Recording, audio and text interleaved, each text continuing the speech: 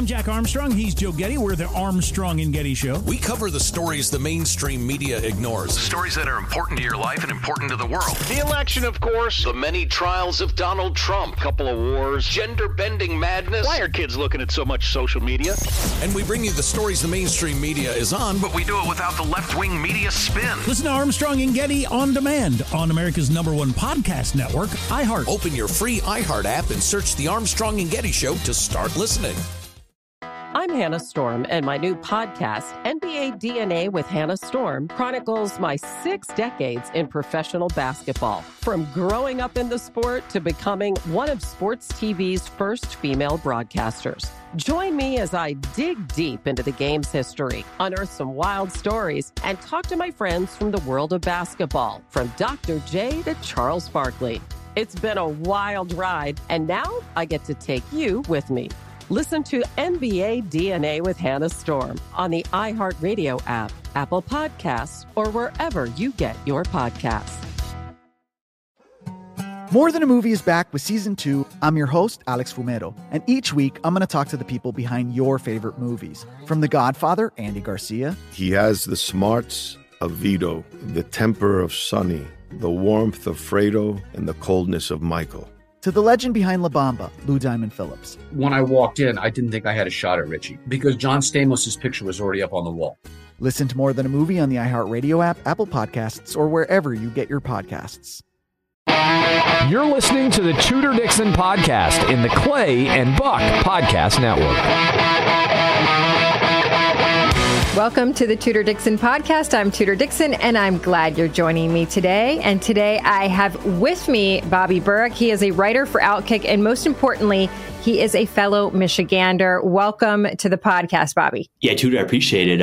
You're the only person in media that I know is from and lives in Michigan, so pretty cool, right? It's always people from New York, California, people I can't relate to. So fellow Michigander is pretty cool. Yes, I know. So we need to let people know what the majority of the country is really like. That's why it's important for us to talk. And I think that the best way to kick this off is this latest stuff with beer. What do you say? Yeah, it's so wild, Tudor, because if you look at it, and this is a problem with so many corporations, is that they cater to their critics, not their consumer base. That's what you see with Bud Light and you see with Miller Lite, even though their ad was a couple months ago. It just resurfaced this week about trying to honor the founding mothers of beer who evil men put in bikinis, I believe is their phrasing. But that is just them not understanding who their consumers are. And you saw this so often with big TV networks, is that instead of reassuring the people who are buying their products or consuming their products that they're for them, they just neglect them and go and try to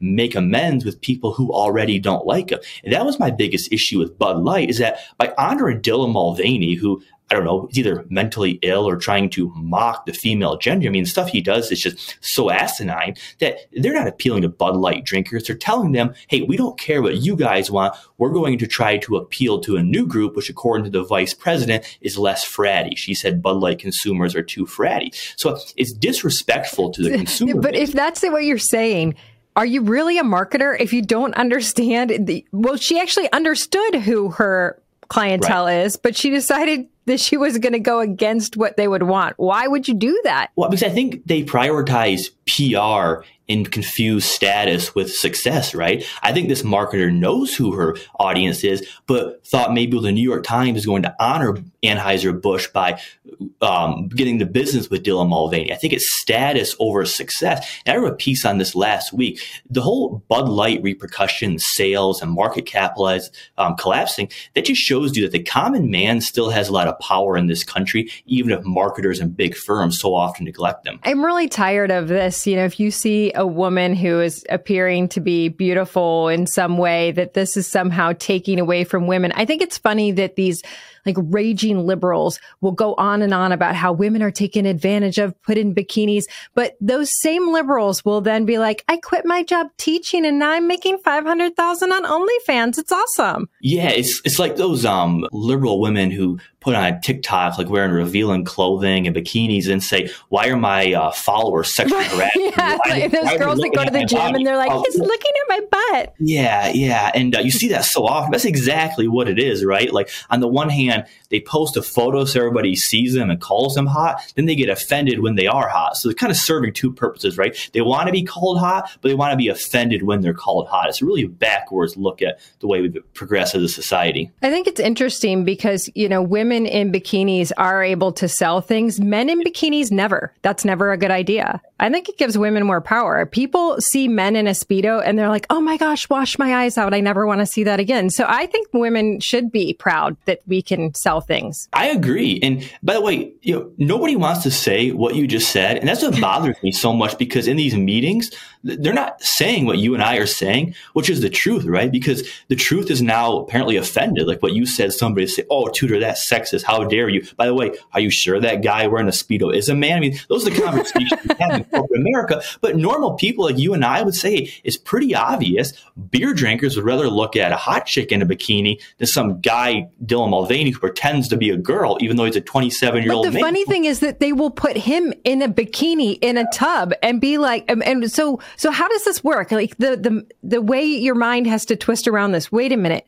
You have a man in a bikini in a bathtub, and that is supposed to be sexy, but he's supposed to be a woman. And so women in a bathtub then are sexy. But then if you're a biological woman, you have to be mad about, being in a bathtub. If you've decided to become a woman, can you do this? How do you even wrap your mind around these things? Yeah, I mean, like most things with the trans movement, it just puts my mind in a blender, because like what you just said, trying to connect all the dots, man, woman, the appropriate, not appropriate. You're absolutely right. And again, I don't think none of this stuff is representative of society at large. I believe there's a small, radical, very loud minority that supports this stuff. I think it's quite clear based on the reaction to the Bud Light partnership that most Americans say, yeah, this stuff's nonsense. That guy's a troll. There's something wrong with him. And we really shouldn't be celebrating his 365 days of girlhood. By the way, not womanhood, girlhood. And it's just so messed up. And I think glad to see most of the country take a stand and just stop buying Bud Light after this. Well, I think that's a good point that you make. The girlhood thing makes everything a little bit more questionable, because this is an adult that is acting as a child. And so what is really going on there? But, we are not going to figure that out today. I think there's a lot here that is really hard to wrap your mind around. And honestly, I will tell you that I actually feel like Dylan Mulvaney, and I know this is not a popular opinion, but I feel like Dylan Mulvaney has been used. And ultimately, this is going to be really hard on Dylan as a person. I think this is going to be very emotionally challenging, because, there's been a lot of life changes for Dylan over the past year. And a lot of those are going to come back and hit really hard pretty soon. And then coming out as this public person and being used by advertisers this way, let's face it, these marketers are using him to try to be extreme. They don't care about what the feelings are or what happens after the fact once they've done their deed and gotten rid of the influencer. But now where does that leave the person who's been used in this way? That is so well said. And I wrote about this in my latest column. So there's a discussion a couple months ago about what is woke. And at the end of the day, woke is the weaponization of vulnerable groups. You saw it with race, and you're now seeing it with so-called transgender persons. They're weaponizing people like Mulvaney, who are susceptible to believe in anything they tell him, and they're using him for their own status. And you saw this with race, too. They would tell supposedly marginalized group, hey, society's still racist against you. Everything's rigged against you. So white liberals at the top could then use that and say, hey, look at, we're focusing on these marginalized groups. Vote for us, give us a pass, and demonize all of our political opposition. That's exactly what's going on with what I call woman face. They are telling these sometimes teenagers, sometimes adults, hey, you be whatever you want to be. Treat your gender like a costume, and we'll tell you how victimized you actually are and how evil everybody else is. I mean, there was such great political, financial, and social benefit for the left by making the country more racialized during the aftermath of George Floyd.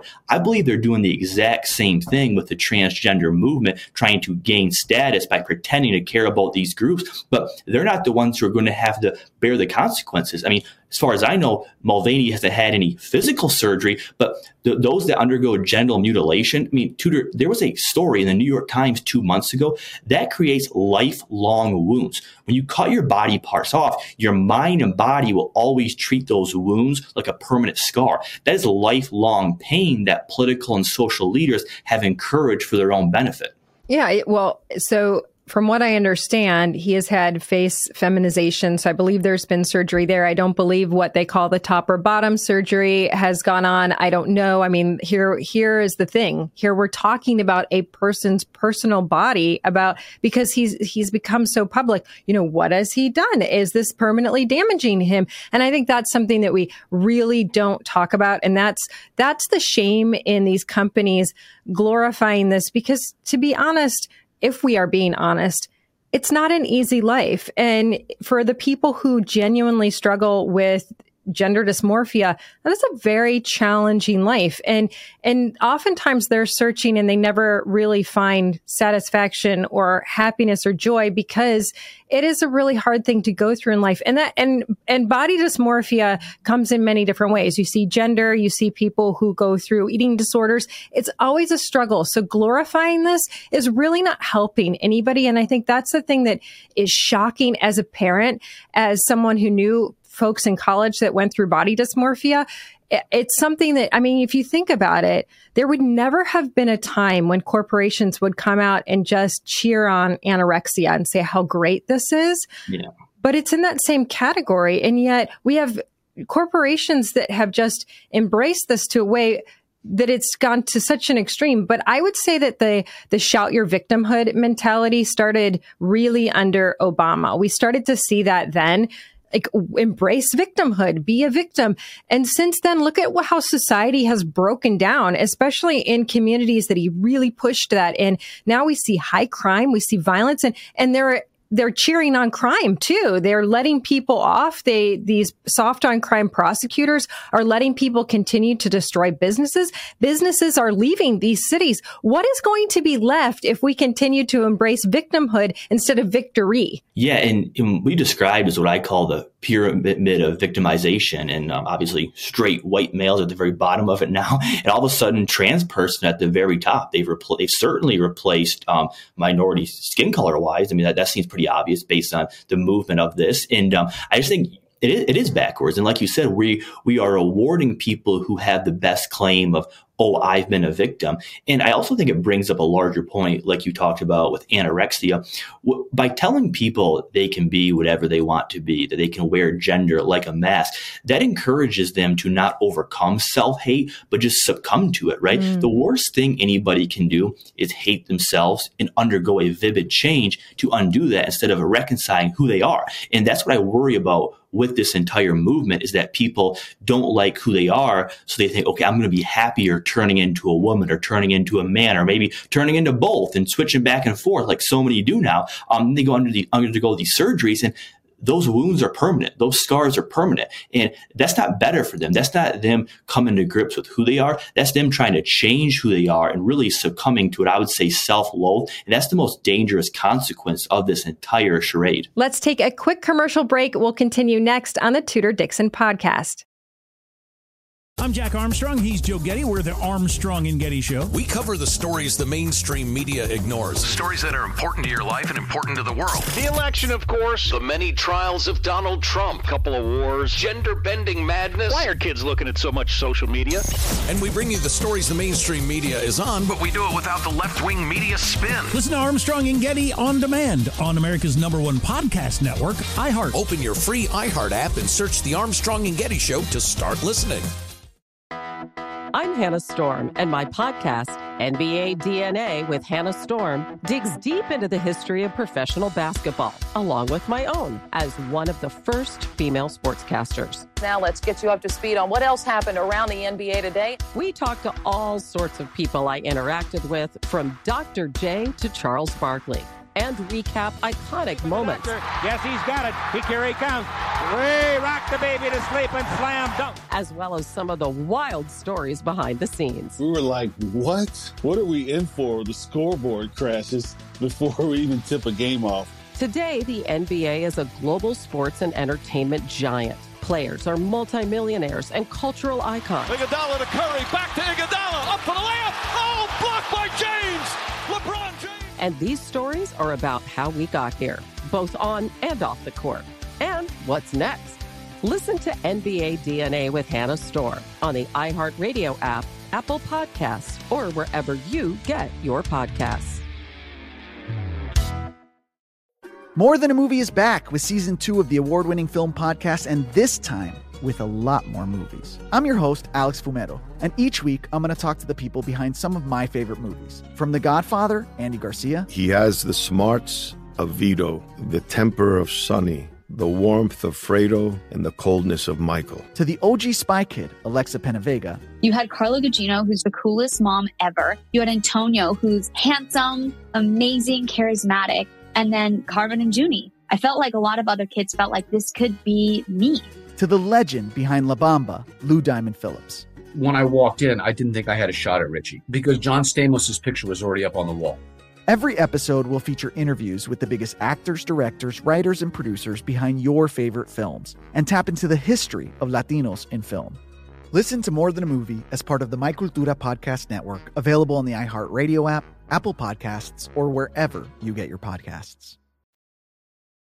I think that when you talk about that wound, that permanent wound, people are not understanding that when you have these surgeries, they are changing your nerve endings. They're cutting through your nerves. There's no feeling. This is not, you're not becoming something else. You are losing a big part of yourself. And you have to really understand that it's not a career change that you can go back. This is a permanent change. Yeah, absolutely. And that's what I think so wrong with the whole conversation about this is that people dismiss it as, oh, this is a culture war topic. This topic shouldn't affect you if it's not you. Well, actually, I think this does affect a lot of people because a lot of people are now taking showers in schools with men who call themselves women. I mean, that's not a person. I mean, that's a problem that affects everybody. And I think what you're seeing is the dangers that these surgeries have on people. That shouldn't be a problem that society just says, oh, that's a you problem. Let them go deal with it themselves. I mean, no, we need to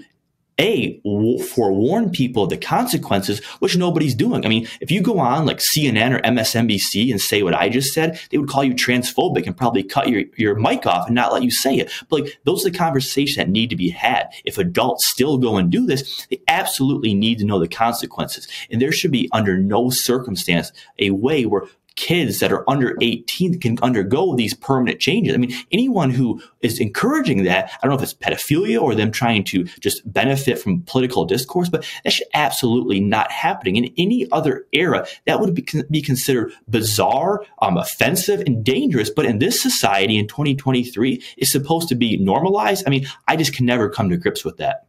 Well, you talk about that pyramid, and obviously we know there was a time when the white male was really dominant in this country and it was the one that was, at the tops of companies and very powerful. And then that women started to come in, and then it was really the African-American woman, the black woman that was going to be put on the Supreme Court, that was going to be held in high esteem. And then we went to the transgender, and that seems to have taken over. But Black men never really had that moment where they were embraced and said, we want to really lift up Black men in this country and make them CEOs and see them succeed. And so we see a society where we have high Black on Black crime and not enough opportunity in those communities where we're raising up a very small percentage of people and ignoring Black men altogether. When is it a time when Black men succeed in this country? Yeah, I mean, and that's such a good point because the entire progressive movement pretty much originates from the idea that we always need to progress. And I think we often progress too fast and ignore change, ignore progress. And Black men were just skipped over. And I don't think it's any coincidence that you're seeing Black on Black crime so often initiated almost always by Black men, particularly when it's violence. So yeah, I don't know when their turn is, but they certainly never had it. They certainly never had it in the corporate sphere other than maybe on sports networks and stuff. I think they did have their time. Maybe they have it right now. But by and large, you're absolutely right. And there's other groups that have been passed over too. I mean, the Hispanic community is much larger than the African-American community, but they make up far less powerful positions. I mean, there was a study from CNN a couple months ago that when it comes to the medical field, Hispanics are far more underrepresented than African Americans, and they don't really get the attention. I think a lot of that is the media and politicians, they focus on the marginalized group or so-called marginalized group that they believe they can then weaponize for their own status. And I think for whatever reason, Black men, Hispanics were passed over, because I think it's clear right now, and it's going to be the next couple of years, trans people are the focus.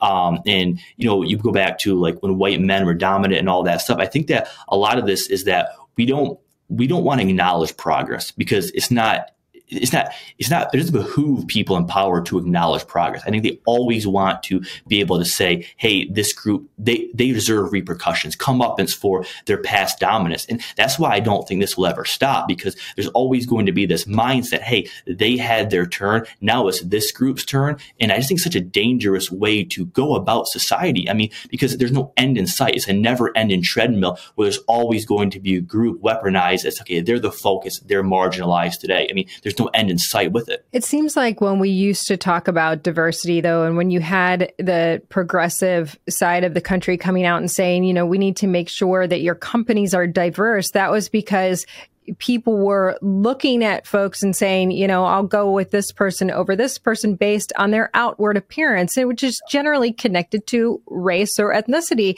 Whereas now diversity is not about that at all. It's about your sexuality, which is something you would imagine is not something you outwardly see from the person. But it's like, if you come out, I mean, I think even recently I was watching the morning show and they were like, if you come out as bi, you have a better chance of getting a promotion. And I thought, this is actually accurate. If you're coming out and telling someone your sexuality, you have a better chance of surpassing someone in a career. How bizarre has this become?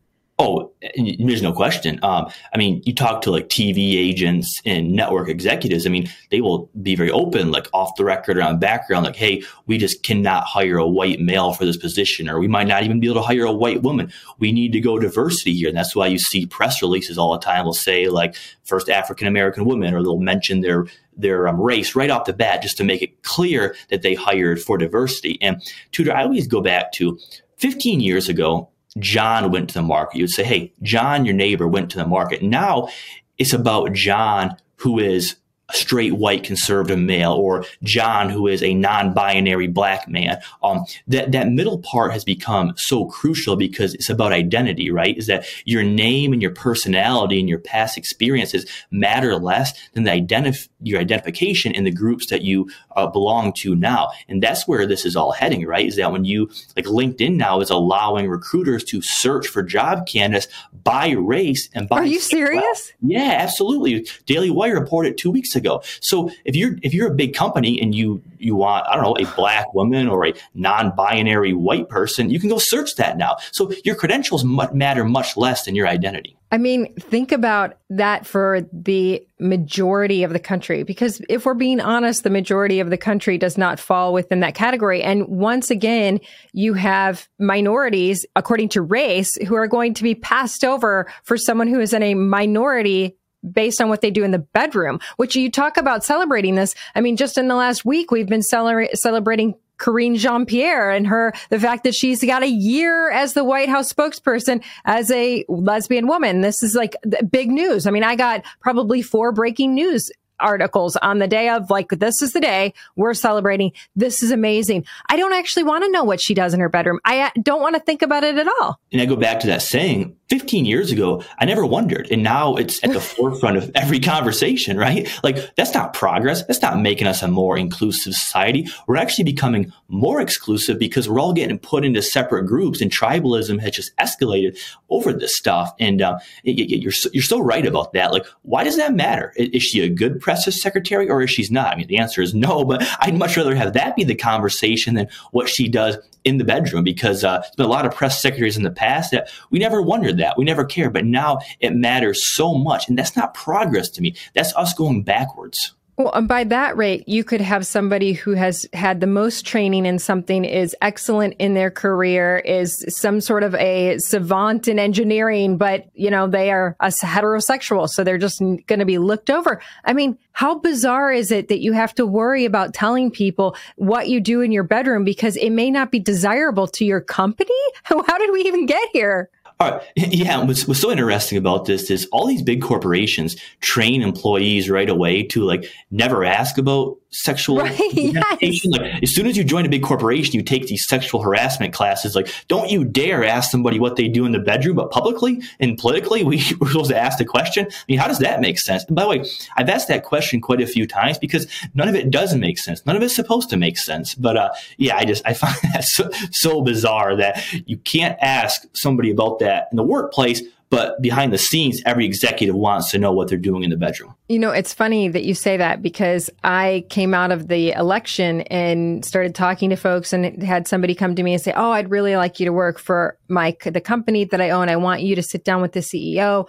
And so I sit down with the CEO and he looks at me and he says, yeah, I'm sorry, you're just such a loud Republican. Now everybody knows that. So we have Democrats that are our customers. We really can't hire you. And in my mind, I thought, are you really allowed to tell someone in an interview based on your political status? We cannot. Your political beliefs, you are someone we cannot have at our company. But here it's how do you identify what's going on in your bedroom? Because that'll depend on whether or not we bring you aboard. But if you're a Republican, you're out of here.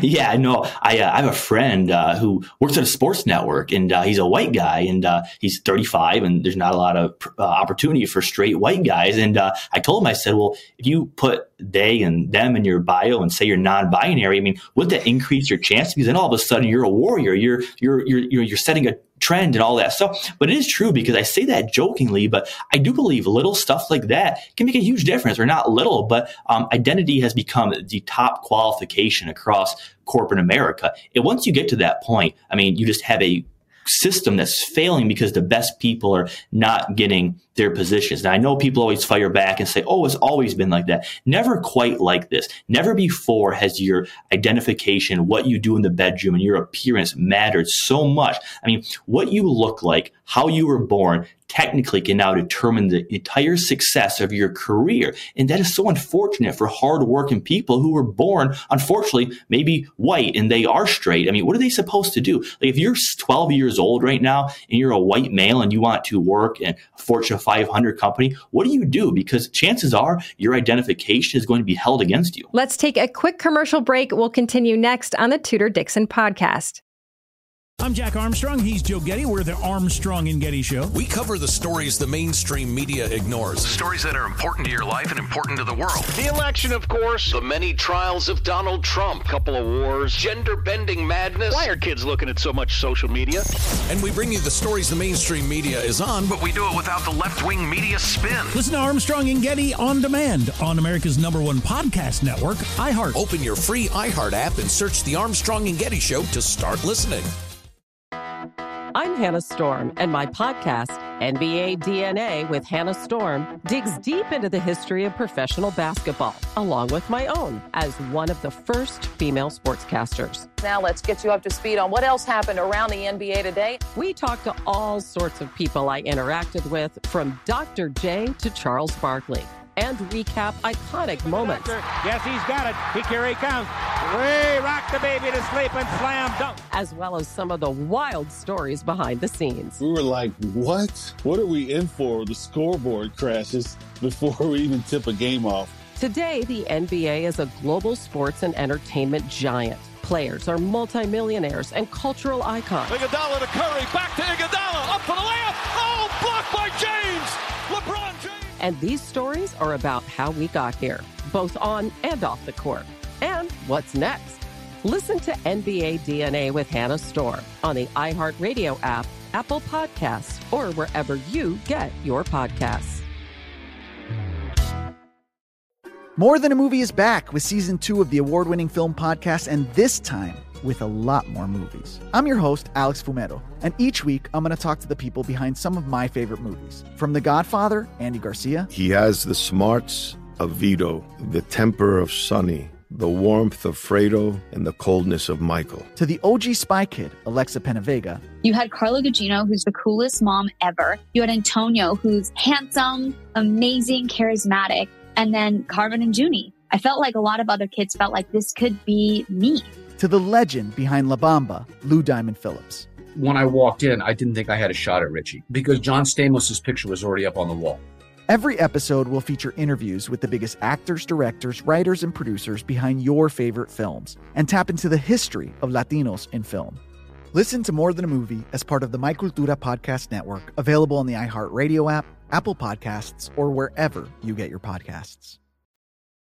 It's almost as though these companies really don't get what they're putting out there because it's really not easily consumable by much of the public. Much of the public doesn't really, this doesn't impact their lives. It doesn't resonate. It's not a big deal. So I'll pick on the movie Bros, for example, because that movie came out and it did horribly at the box office.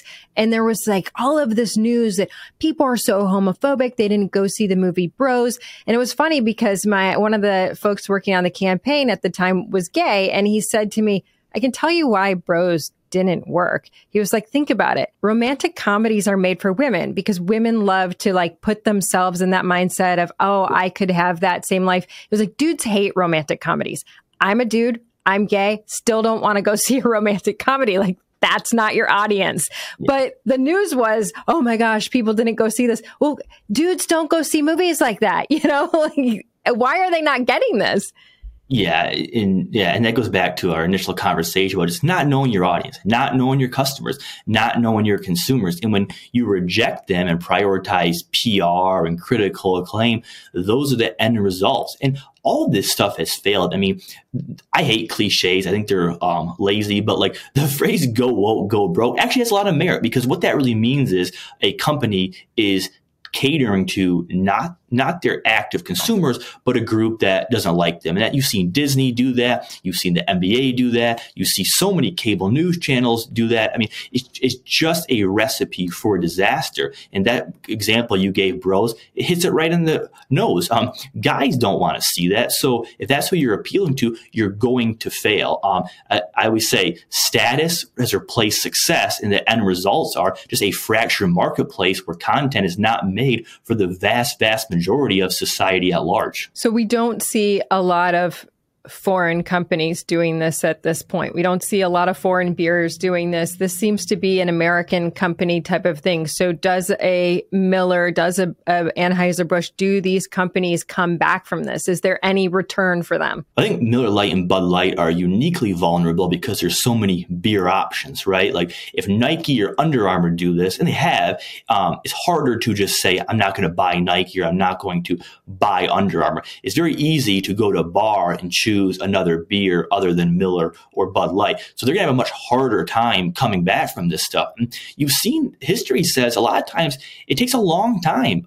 Late night shows have never come back from their rejection of society at large. So do I think things will normalize some? Do I think Bud Light will rebound from its downward trajectory? Yes, but I don't know that Bud Light's ever going to get back to where they were because people are creatures of habits. Once they make a change, they often don't undo that change. So the people who have given up Bud Light in favor of a new beer, I think they're most likely just going to stay drinking that new beer because it's probably not all that different after you drink it for 1 month straight, as so many blue collar people have done. Obviously, Bud Light is struggling significantly. We're seeing them give out rebates. They're trying desperately to get people back. Did this teach other companies anything? We obviously also Disney, we've seen DeSantis go after Disney. We've also seen a lot of people say, you know what, I'm just done with Disney Plus. They're starting to do some weird things. They're pushing weird stuff on my kids. And you know what? I can pick something else. There are other cartoons out there. Do companies start to learn from this and say, you know what, we're just going to stop the political messaging? I'm hopeful. Netflix is the best example. Netflix leaned into all of this stuff pretty aggressively. And over the past year and a half, they've taken the opposite approach. They doubled down on Dave Chappelle. They doubled down on Chris Rock. And they sent out memos to employees saying, hey, if you're offended, you leave. We're not going to just tell people they can't have this opinion, particularly in the case of Dave Chappelle. And I don't think people have focused enough on this. Netflix is actually adding subscribers. They did last quarter. I don't know about this quarter, but they went under a quote unquote woke reversal to great success. So I hope more people look at Netflix and see, hey, we don't need to cater to these people because they're unappeasable. We're never going to impress them. Why don't we just ignore them? A recent study from Free Beacon came out that only 8% of the electorate actually agrees with the woke movement or what woke has come to mean. So if you just ignore them, there's no bad business repercussions because so little people. Well, that's what I don't get. Why not just ignore it? Exactly. Why not just focus on who your clients are? Because that 8% makes up a large percent of Twitter and the corporate press. And most people, and a lot of the creativity, they don't have the backbone to withstand 36 hours of mean tweets and hit pieces from the New York Times, Washington Post. Because if you can withstand those 36 hours, they'll move on and go to a new target. But most executives can't do that. They're too fragile, they're too cowardly, and too afraid that if they're the target, they'll go down. But at some point, you have to be confident that enough people are going to say, hey, let them tweet that, let them write that. We're not going to change our business for this small, radical subsection of society. Let's take a look at CNN because they are obviously the network that is now in decline. They have tried several times to say, oh, we're going back to the middle. We want to just be non-biased news. They have this town hall with Donald Trump and they're literally crying the next day. You've got Anderson Cooper like, I don't know what happened. We feel so bad. This is disgusting. What is going on? I mean, Newsmax beat them out this week. This is big news. Newsmax had higher numbers than CNN. And that, to me, means people are saying, you know what? I really am going the opposite direction of the woke MSNBC, CNN type of news. So is this an opportunity for people to come in and just share news from a regular non-biased standpoint? Or is CNN going to get the lesson, or are they going to continue to cry into their Cheerios about everything that happens on the right? Oh, you're so right. And congratulations to my friends at Newsmax. I have a lot of friends there. What an accomplishment. I mean, just, relatively an upstart cable news network for most people, just to beat CNN, which has been around longer than any other cable news network. Props to them. What a change in tide there is. But I'm actually less optimistic when it comes to CNN because, Tudor, CNN finds itself in such a bizarre, unique situation where the left is now mad at them for going back to the middle. CEO Chris Lick said 2 months ago, he goes, I can't believe all the left-wing vitriol we're getting for prioritizing journalism first. Oh, really? You're not surprised? But on the other hand, the right says, hey, these people were against us for at least the past 5 years, probably the last 10. Sure, there's new management, but we don't trust them because of who they employ. They still employ Jake Tapper, Anderson Cooper, Laura Coates, Breonna Kyler. So I think right now, CNN doesn't have either side. The left's mad at them. The right's still mad at them. And there's so small number of people who are in the middle who just want straight news. So I think CNN's problems are only beginning. I don't see a solution for Chris Lick and Discovery Management. I think CNN is going to continue hemorrhaging viewers until they find an identity. Because right now, they're in a crisis where all sides, also their employees, all hate the brand. Well, we see interesting things happening with MSNBC, CNN, Fox. Everything right now seems to have a little bit of shift and change in it. But we are also seeing places like BuzzFeed and Vice close down. Do one of the big networks not make it? Does it go to just two? I don't see that happening, but I do think the media marketplace is becoming more and more fractured. I think one of the big questions is, what does the next star in media look like? Meaning, what platform are they on? Because I would say Tucker Carlson has been the biggest star in media the past 5 years. He's now going to Twitter. Is Twitter going to host the biggest star, or is it going to be someone like Ben Shapiro, who makes a lot of money on Facebook and YouTube and Apple Podcasts? I don't think cable news is going away, but it's much more fractured because of these digital players. You talk to so many people out and about, they don't even watch news on TV. They're getting it on TikTok, Instagram, Twitter, or Rumble, or maybe now Twitter. So I don't see cable news going away, but I think it's going to be a diminished form to what it was even 2-3 years ago, particularly what it was during the Trump administration. Or Outkick. So tell us about where people can find your stuff. Yeah, or Outkick, right? I mean, you can just cut the cord and go right to Outkick. But Outkick.com. I'm there pretty much every day writing about stuff. And come check it out. And by the way, we're big fans of yours, and congratulations on all your success. Thank you. I appreciate that. And thank you for coming on, Bobby Burack. Please check him out at Outkick. He's writing all the time, and he's a Michigander, so you know that everything he does is amazing, just like everybody in Michigan. But thank you so much for being on today. I appreciate it. And thank you all for joining me on the Tudor Dixon podcast for this episode and others. As always, go to TudorDixonPodcast.com. You can subscribe right there, or go to the iHeartRadio app, Apple Podcasts, or wherever you get your podcasts. Make sure you join me next time on the Tudor Dixon podcast, and have an awesome day. I'm Jack Armstrong. He's Joe Getty. We're the Armstrong and Getty Show. We cover the stories the mainstream media ignores. Stories that are important to your life and important to the world. The election, of course. The many trials of Donald Trump. Couple of wars. Gender-bending madness. Why are kids looking at so much social media? And we bring you the stories the mainstream media is on, but we do it without the left-wing media spin. Listen to Armstrong and Getty on demand on America's #1 podcast network, iHeart. Open your free iHeart app and search The Armstrong and Getty Show to start listening. I'm Hannah Storm, and my new podcast, NBA DNA with Hannah Storm, chronicles my 6 decades in professional basketball. From growing up in the sport to becoming one of sports TV's first female broadcasters. Join me as I dig deep into the game's history, unearth some wild stories, and talk to my friends from the world of basketball, from Dr. J to Charles Barkley. It's been a wild ride, and now I get to take you with me. Listen to NBA DNA with Hannah Storm on the iHeartRadio app, Apple Podcasts, or wherever you get your podcasts. More Than a Movie is back with Season 2. I'm your host, Alex Fumero, and each week I'm going to talk to the people behind your favorite movies. From The Godfather, Andy Garcia. He has the smarts of Vito, the temper of Sonny, the warmth of Fredo, and the coldness of Michael. To the legend behind La Bamba, Lou Diamond Phillips. When I walked in, I didn't think I had a shot at Richie because John Stamos' picture was already up on the wall. Listen to More Than a Movie on the iHeartRadio app, Apple Podcasts, or wherever you get your podcasts.